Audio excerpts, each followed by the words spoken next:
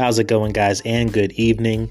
We have made it to the last episode of October. Hard to believe it's come and gone this fast already. Rip roaring toward the middle of the NFL season. Week 7 in the books. What's going to happen in Week 8? Can't wait to find out and discuss all of it. This is the ESA with Buck and Ben. What's up, guys? Welcome in. This is the ESA. We are the Illicit Sports Authority.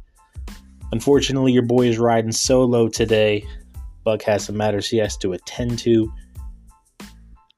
Gonna try to hold this one down. Plenty to talk about. And I'm ready to get into it. Got a big Week 8 coming up.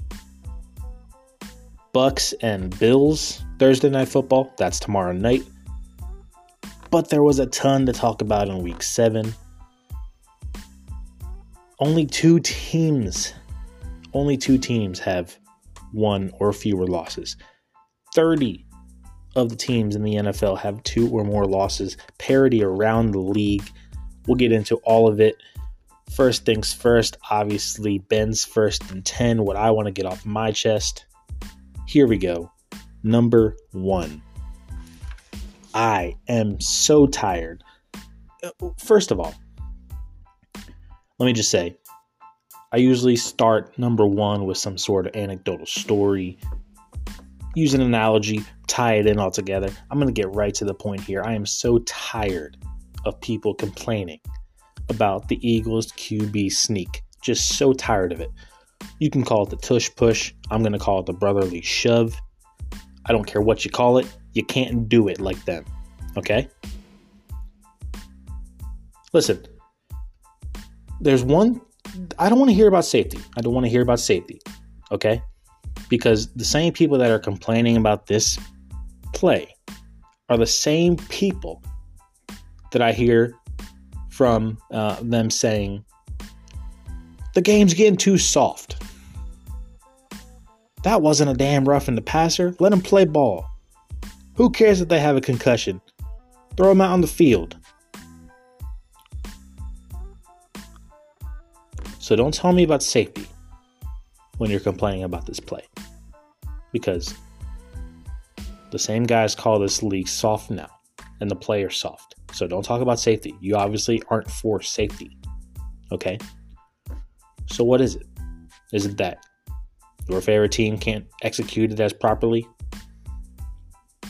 Is it that your favorite team doesn't have a 93% success rate with it?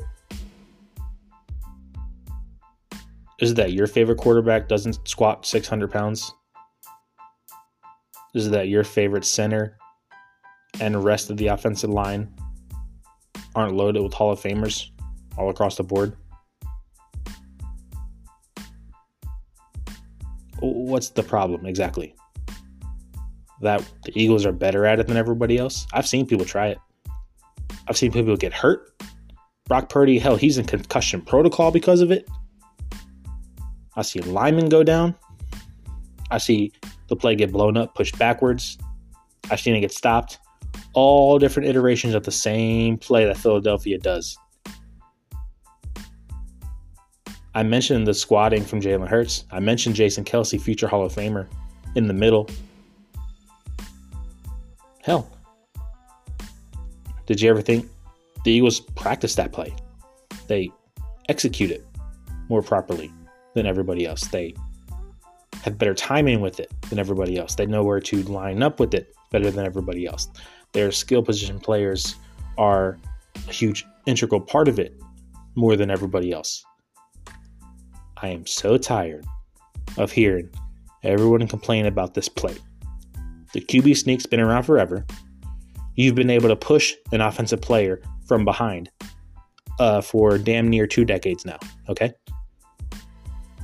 It doesn't need to leave the league because your favorite team doesn't do it as well. Number 2.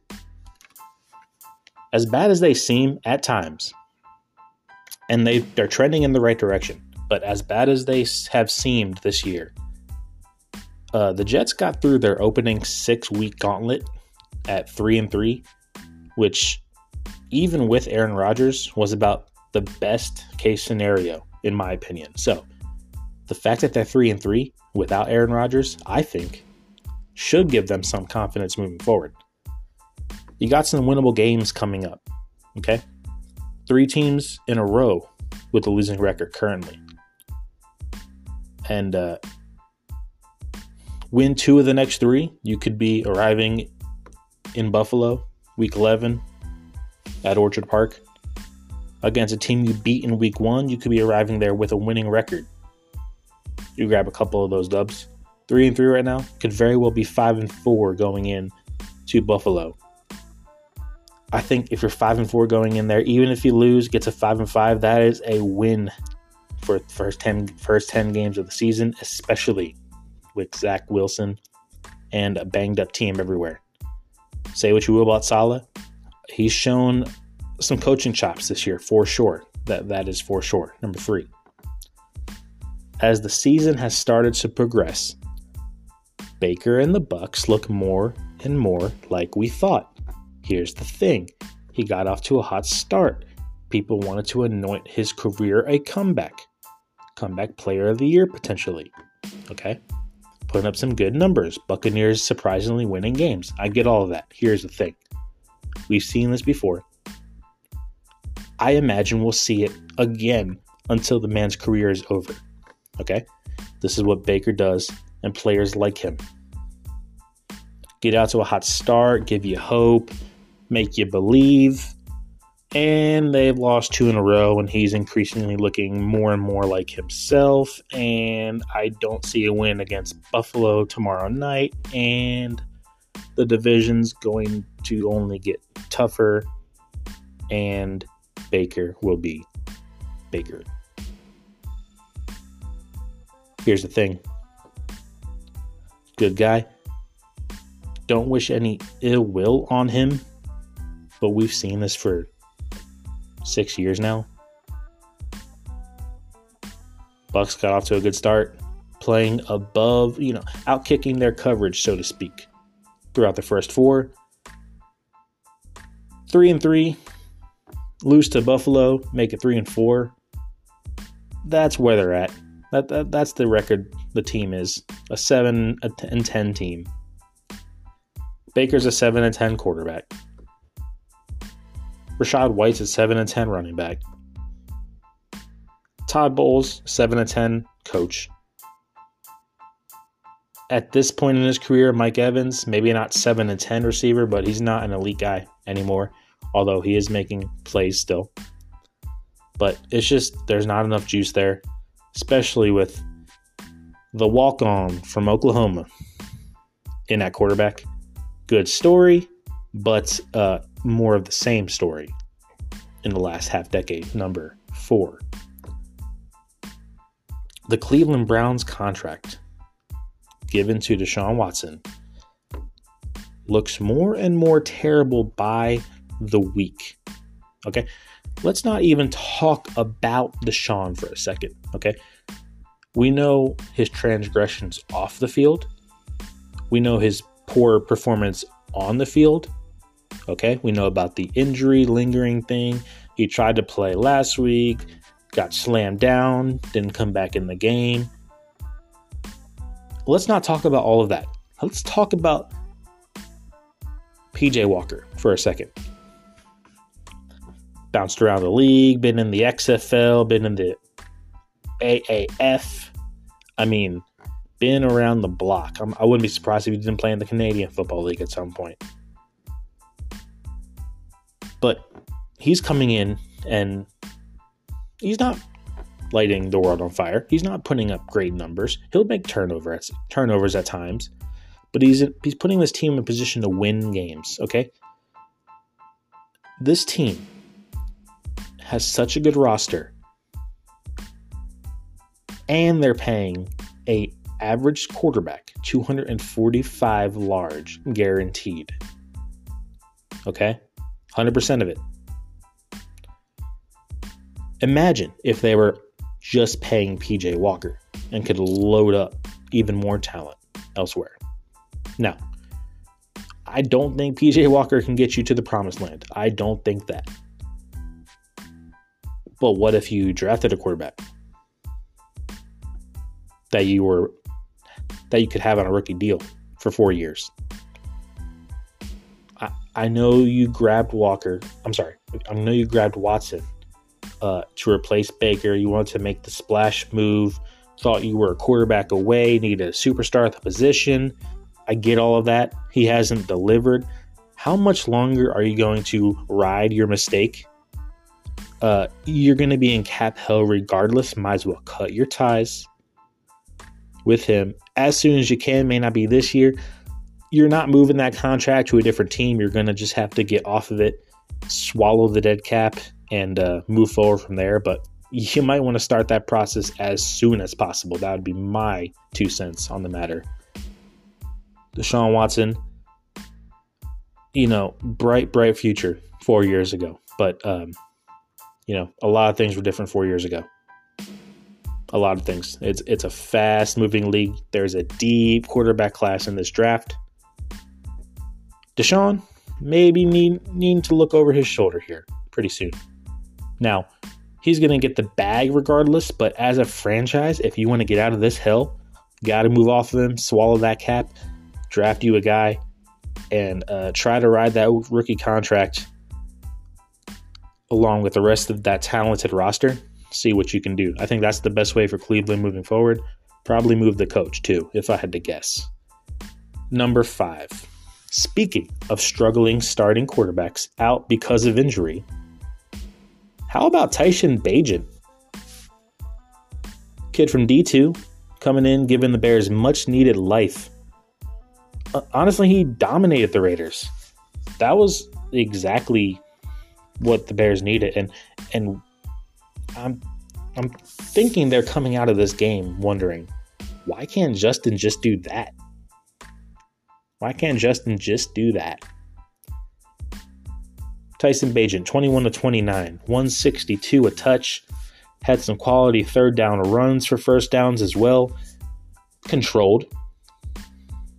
They had the training wheels on him, high percentage throws for sure. But he delivered. I mean, this is what they've been trying to do with Fields too, with high percentage throws. And he sometimes doesn't even deliver those. Bagent, congrats, man. Good job. Looked a little feisty out there, looked fiery. The guys seemed like they were responding to his leadership. Made some, like I said, some quality plays. Not just in the stat sheet, but to extend drives.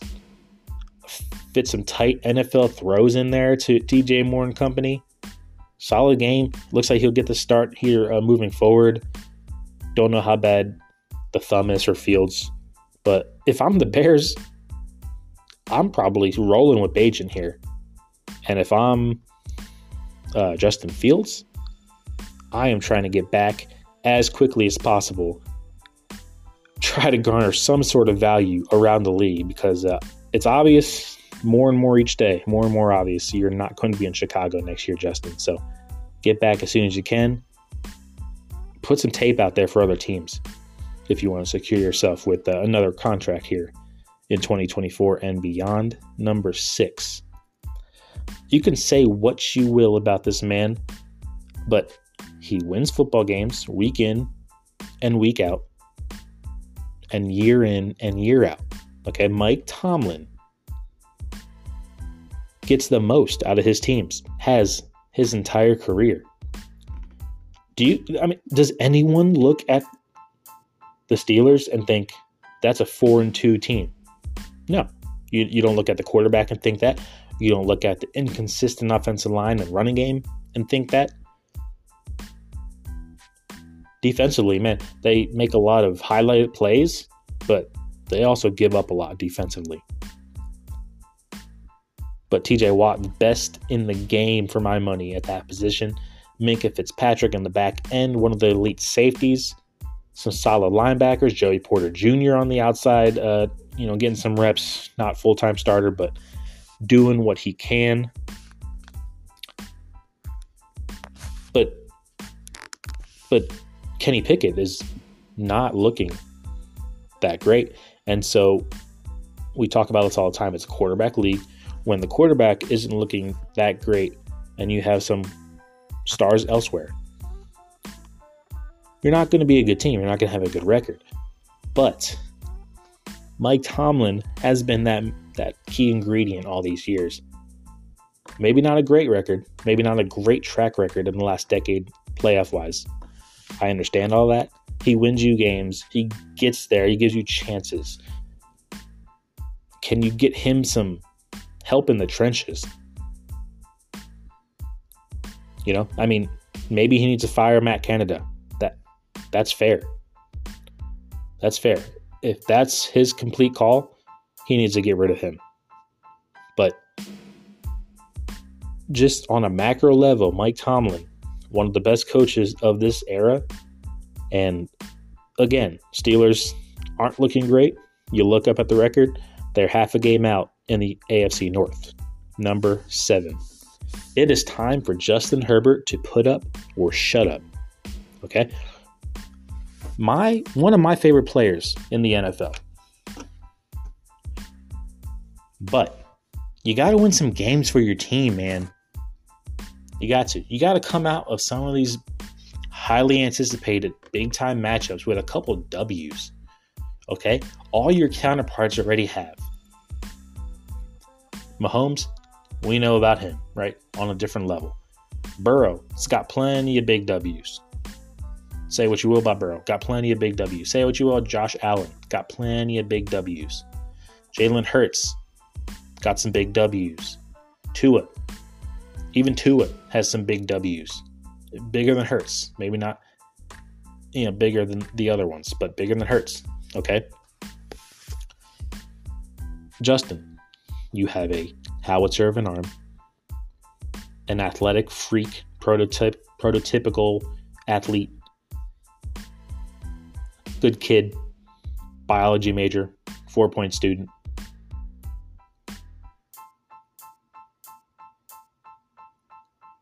This is the kind of guy you want to be a franchise quarterback. I'm not in any way, shape, or form saying he shouldn't be a franchise quarterback or he isn't a franchise quarterback, but I am saying he needs to start turning some of these good stats, turning some of these good qualities into W's in the win column. Okay? You can blame the coach if you want, but I've seen this with different coaches now. I've seen this with different offensive coordinators. You got to get that W against the Chiefs, or at least keep it closer than 2 touchdowns. You have in the past, and that's what's concerning to me. It seems like sometimes you're going backwards, Justin, or at least staying stagnant. That's no good. Got to be moving forward. All the counterparts in the AFC and NFC, and all your peers are moving forward. You got to do the same here pretty soon. Number 8. Derek Carr is the problem for New Orleans. The problem, the biggest problem is Derek Carr. And I watched him this past Thursday night, first game of week 7, yell and scream and complain at all his teammates. Giving an earful to Chris Olave. Threw a pass that was uncatchable 5 yards outside the sideline. Gives an earful to Olave. Getting in Michael Thomas's ear. Talking trash to Kamara. These are star position players. You're a meddling quarterback. Okay? You are a leader. I get it. But he acknowledged, and I think we can all agree, it was over the line. It was too much. Especially for your poor play. You're the biggest problem for New Orleans struggles right now. I picked New Orleans to grab the number 2 seed in the NFC. Okay? I did. I thought they could be a 13-win team. 12-win team. I'm not thinking that anymore. In fact, they're going to be in a fight to the end to the win of division that they should easily win. But why is it close? Because the quarterback play, like it always boils down to. I mean, you have 4 quarterbacks that are pretty even. And that's why you have 4 records that are pretty even. Derek Carr is supposed to be the difference maker in that division. especially compared to those other guys. He hasn't been. And I think Derek Carr is the main concern for New Orleans going forward, especially if he can't control his temper on the sideline when he should probably be looking inward. Derek, grab a mirror. New Orleans needs you to be a leader, not a bully, especially when you're causing more of the problem than anyone. Number 9. I asked you guys to pump the brakes a little on Brock Purdy. I asked nicely, and you guys didn't want to listen. Okay? Crowning him top 10, top 5, I heard from some people. Elite, I heard that term tossed around. Let's talk about his last 2 weeks real quick. Against Cleveland, in Cleveland, sure, I'll give you that, good defense. And then at home, off a loss against the Minnesota Vikings. Let's talk about these stats. 33 of 57, not terrible percentage. 397, okay. 2 touchdowns, 3 interceptions. All 3 interceptions in the fourth quarter. 1 pick against the Browns when he had a pretty bad game overall. Only barely got over 100 yards passing late in the fourth quarter. Did drive him down late, got him in within field goal range, but that game shouldn't have been close.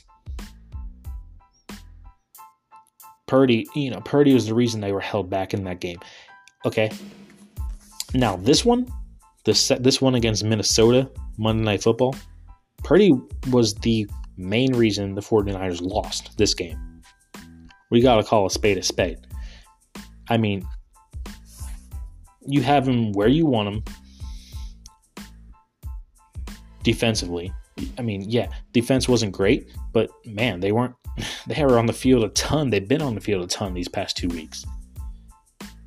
You know, you got all your weapons except Debo. You got plenty of guys. Can't blame Debo being out for this performance. You completed a lot of short passes to get into the fourth quarter. And then you throw 2 interceptions on back-to-back drives when you need, 5 points to take the lead? 6 points to take the lead? And then 8 points to take the lead? Or to tie? That's bad football. That is not only is that not winning the game, that is actively losing the game in this one.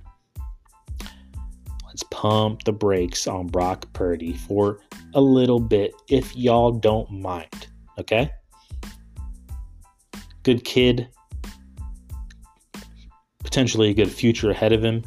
He's not even a top 15 quarterback. After watching those 2 performances, I want to bring him up to the top 10. I drank some of the Kool-Aid like the rest of you, but I've been saying for most of this time, pump the brakes. Let's see what happens when things aren't going his way.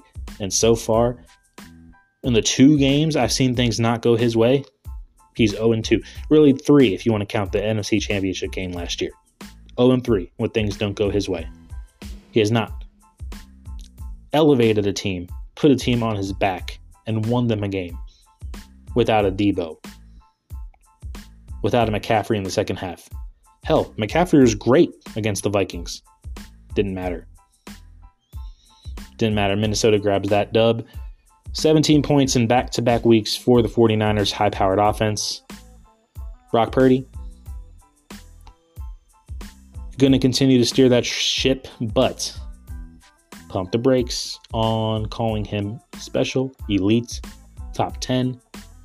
The man is ordinary and looking more and more like Jimmy G by the day. Number 10. This is a week-to-week league. It's crazy how it works. In fact, I want to talk about divisional games specifically, and I want to talk about divisional game upsets. In fact, there's been at least one divisional game upset where the favorite was the favorite by at least 3 points. Okay, at least a 3-point favorite has gone down in the division each week this year, except week 6. Okay, week 6 there's only 4 divisional games all week, so not a large sample size to go off of. But every other week there's been one. Week 1, Raiders at Broncos, minus 3-point favorite. Week 2, Ravens go into Cincinnati. Bengals were favorites by 3.5. Ravens handled them. Week 3, Texans smoked the Jags. Jags were 7.5-point favorites. Texans win by 3 touchdowns, I believe. CJ Stroud goes off. Week 4, Buccaneers at the Saints. Buccaneers handled the Saints in that one. Mayfield gets the best of Derek Carr. Saints were a 4.5-point favorite there. Week 5, Ravens go to the Steelers. Steelers were a 4.5-point underdog at home, and they ended up winning that game. Ravens looked pretty bad. Lamar looked like Lamar against the Steelers. The only week it didn't happen was number 6, but there was a big upset in number 6. Eagles go to MetLife Stadium and play the Jets. Jets were 6.5-point dogs. Jets take the W outright in that one. And in week 7, Bills at the Patriots. Patriots were 7.5-point dogs. Bills lose by 6 points. Mac Jones to Mike Gesicki late. The worst gritty in football. It was a beautiful thing. So that tells me that we're going to see a divisional collapse this week. There are 2 that I'm highlighting that could very well be that. Now, one of them is the Patriots going into Miami. Miami's 9-point favorites. Okay, 9-point favorites at home, coming off a loss. You would think that they should win this game fairly easily. Patriots coming off a win. I do think Dolphins get this one, but just be careful on it. Just watch it. Just watch it. But I think a more likely scenario, and I hate to say this, but I think the most likely divisional dog by at least 3 points to win would be the Commanders at home against the Eagles. Eagles coming off a physical game against the Dolphins and more injuries coming out of that one. Commanders always played the Eagles close. They're at home this time. It went to overtime in Lincoln Financial earlier this year. Commanders are 6.5-point dogs. I definitely would take the Commanders on the spread to cover that. Keep it within 6 points or less, but I think Commanders definitely have a chance to win outright. I know it pains me to say it, but you know what they call me, unbiased Ben. And I do think the Eagles going into Washington have the best chance to be upset as a divisional favorite by at least 3 points. It's happened in every game every week except one. More of the same could be in store for week 8. I hope not, but history is not in our favor. That is Ben's 1st and 10. Whew. Rolling right along, bailing that water out, baby. Bailing it out. Let's get into my top 5 teams. And there is a little bit of shuffling at the top this time. A little bit of shuffling at the top. Last 2 weeks in a row, we had, in order from 5 to 1, we had the Lions, the Dolphins, the Chiefs, the Eagles, and the 49ers. Let's start with number 5. This week, going into week 8, I'm going with the Baltimore Ravens at number 5. Narrowly edging out the Lions via the head-to-head matchup victory this past week when they, let's be honest, handled the Vikings from start to finish. Lamar Jackson, one of his best games as a pro. Got to put the Ravens ahead of the Lions for that reason, head-to-head, but also, if Lamar rounds into form, Odell looked good, Bateman was in there, Zay Flowers looks good, Mark Andrews had 2 touchdowns, Gus Edwards running the ball, Lamar Jackson running the ball, along with throwing it to all those weapons. If he can be in that type of form, this is going to be a tough team to beat. Defensively, I don't love them like I have in previous years, but man, this is the top 5 team in football. 5-2, very well could be 6-1, but Lamar's looked pretty good in the 2 games he has, and they've lost. And the 5 games where he's played fairly well, they're going to get the W. I mean, they're going to win a lot of games. I was a little lower on this team coming into the year, but they look like the division favorite in the North. A lot of football left. I get it. 10 more games for these teams. 11 for some, but the Ravens are a top 5 team to my eye right now. Number 4 is the Dolphins. Now, they're going to stick right at 4. Their loss to the Eagles doesn't drop them down to me. Still 5-2. I do worry about, even though they can run the ball and pass the ball. I get that they were going into that game against the Eagles Sunday Night Football. I get they were first in both categories. But even them being first in both categories, they are still, in my opinion, one-dimensional. Okay? What I mean by that is they can only win one way. They're not going to win a physical, defensive, come-from-behind victory. That's just not what they're built for. They can only win a track meet. If you want to race them in a sprint, you want to go 4x100 against these guys, they're going to dust you, leave you in the dust. Devon Achane is not even playing. Doesn't matter. Mostert banged up. Put someone else in there. Hill goes out, limps out. Bring Waddle back in. He can do the same thing. Got some speedsters. Can win a track meet. Can put up fantasy points. The whole team can eat in fantasy. Trust me, I've seen it.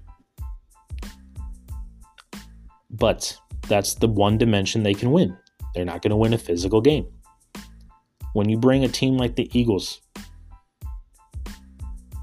physical, tough, quarterback's going to run through you. Defensive line's going to tackle you, get you on the ground, pressure you all night. You're not going to win that game. We saw it with the Bills as well when they faced them. Lost by almost 30 to the Bills.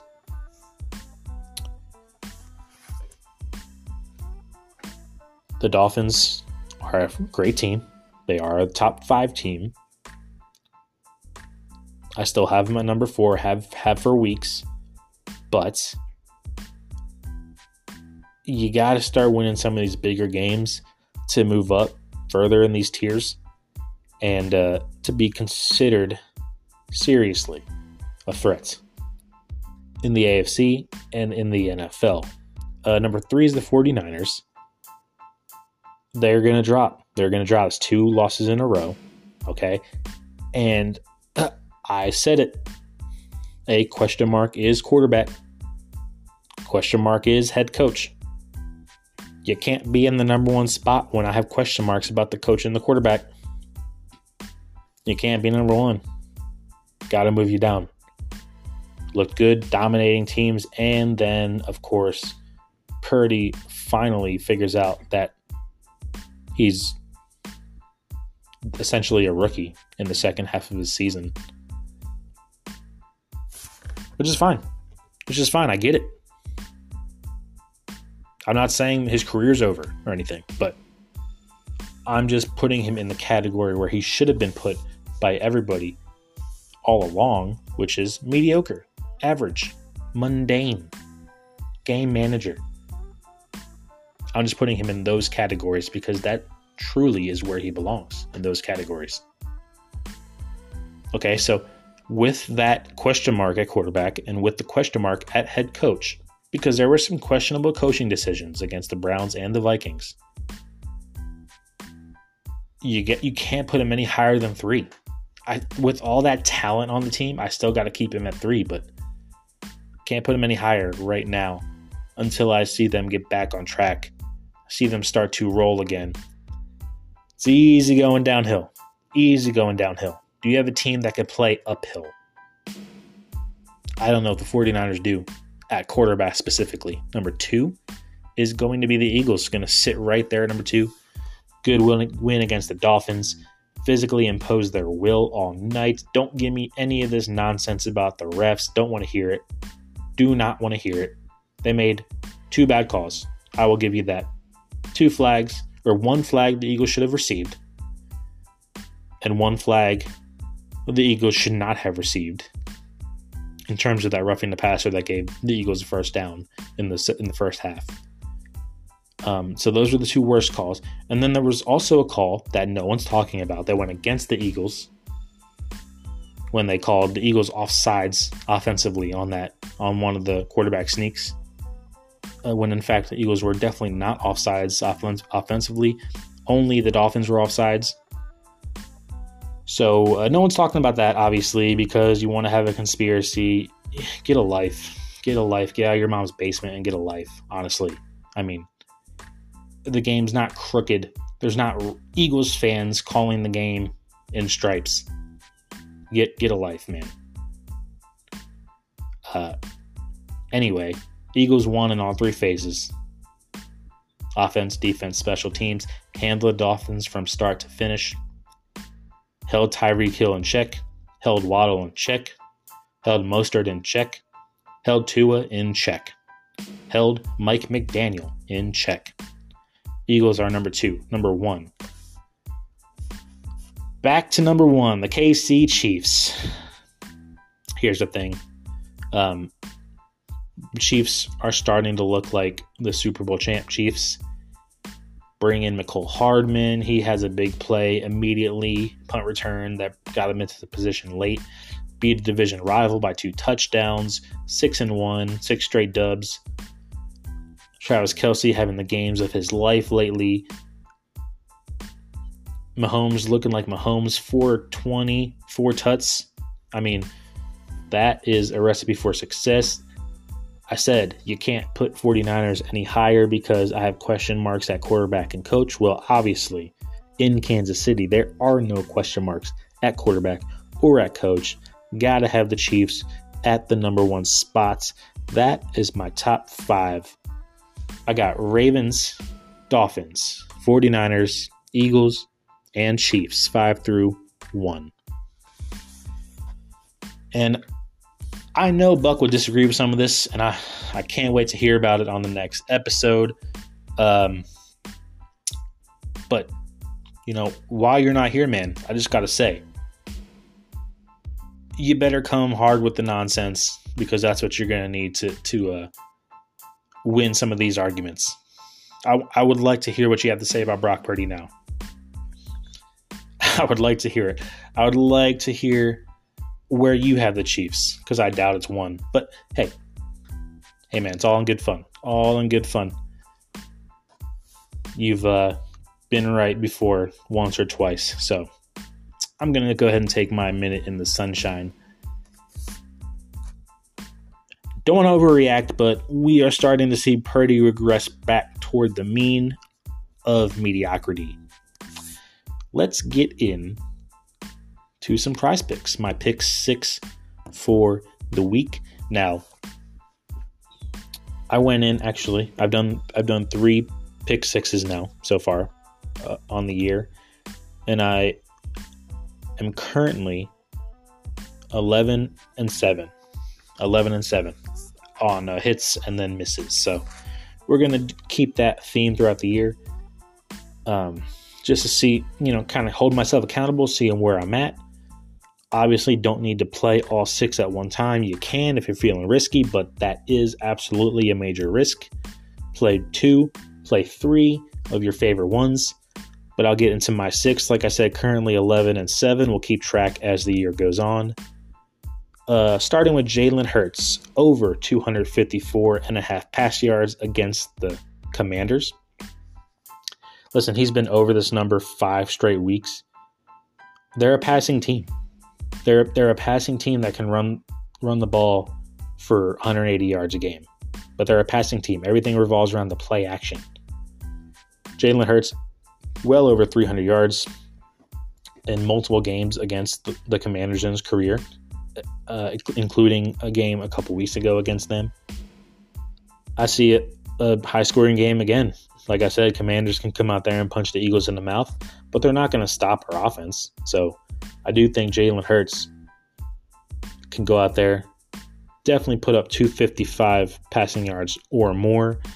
A couple bombs to A.J. Brown, Devontae Smith, and the gang. Give me Jalen over 254.5 against the Commanders. Tyson Bagent, 203.5 pass yards. Give me that over against the Los Angeles Chargers. Listen, they're going to be careful and they're going to be high percentage with his throws. But against the Chargers, that could absolutely roll for 240 yards or more. I mean, if he's going to throw 30 times against the Chargers, he's going to get 200 yards. A running game is still up in the air. Yeah, you got Foreman, but the Chargers' run defense is a little better than the Raiders was. I can absolutely see Bajent expound on that first performance with another strong one. Who knows about the win or loss, but I do know he'll be throwing the ball quite a bit. Looked proficient in it last week. I think he'll do the same this week. 204 or more is what he needs for pass yards. I think he can definitely get that. Levante David, Thursday night.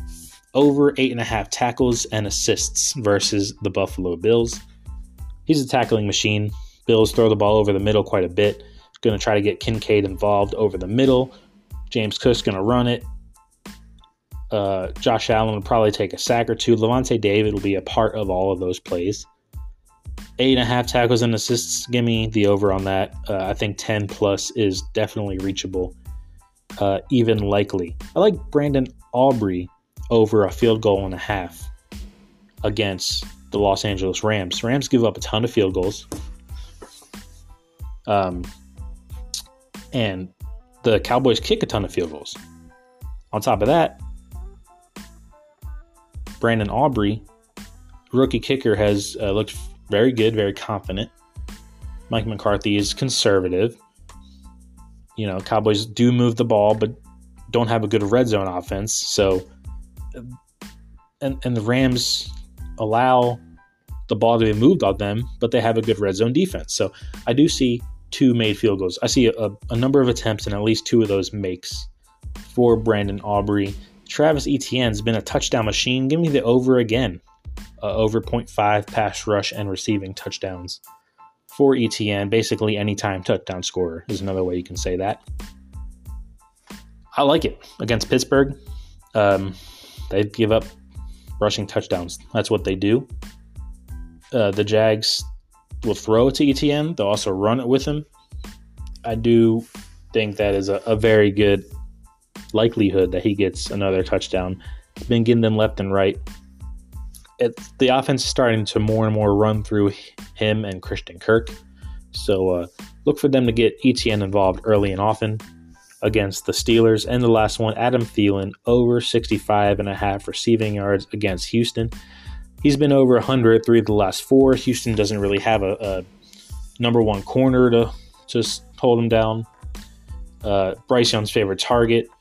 Rookie versus rookie matchup. Could be a high-scoring affair, or at least a one where they move the ball up and down the field. Both teams do. Thielen's just a veteran that puts up numbers, does it quietly. I think 65.5 is still way too low here. I like him for 80+ against the Houston Texans. And, you know, if the number stays around there consistently, I think you just lock this one in and load it in for the remaining weeks until they move him up closer to 75, 80. Because this is the guy Bryce Young trusts. And when a rookie trusts somebody, he goes to them early and often. Those are my 6 prize picks.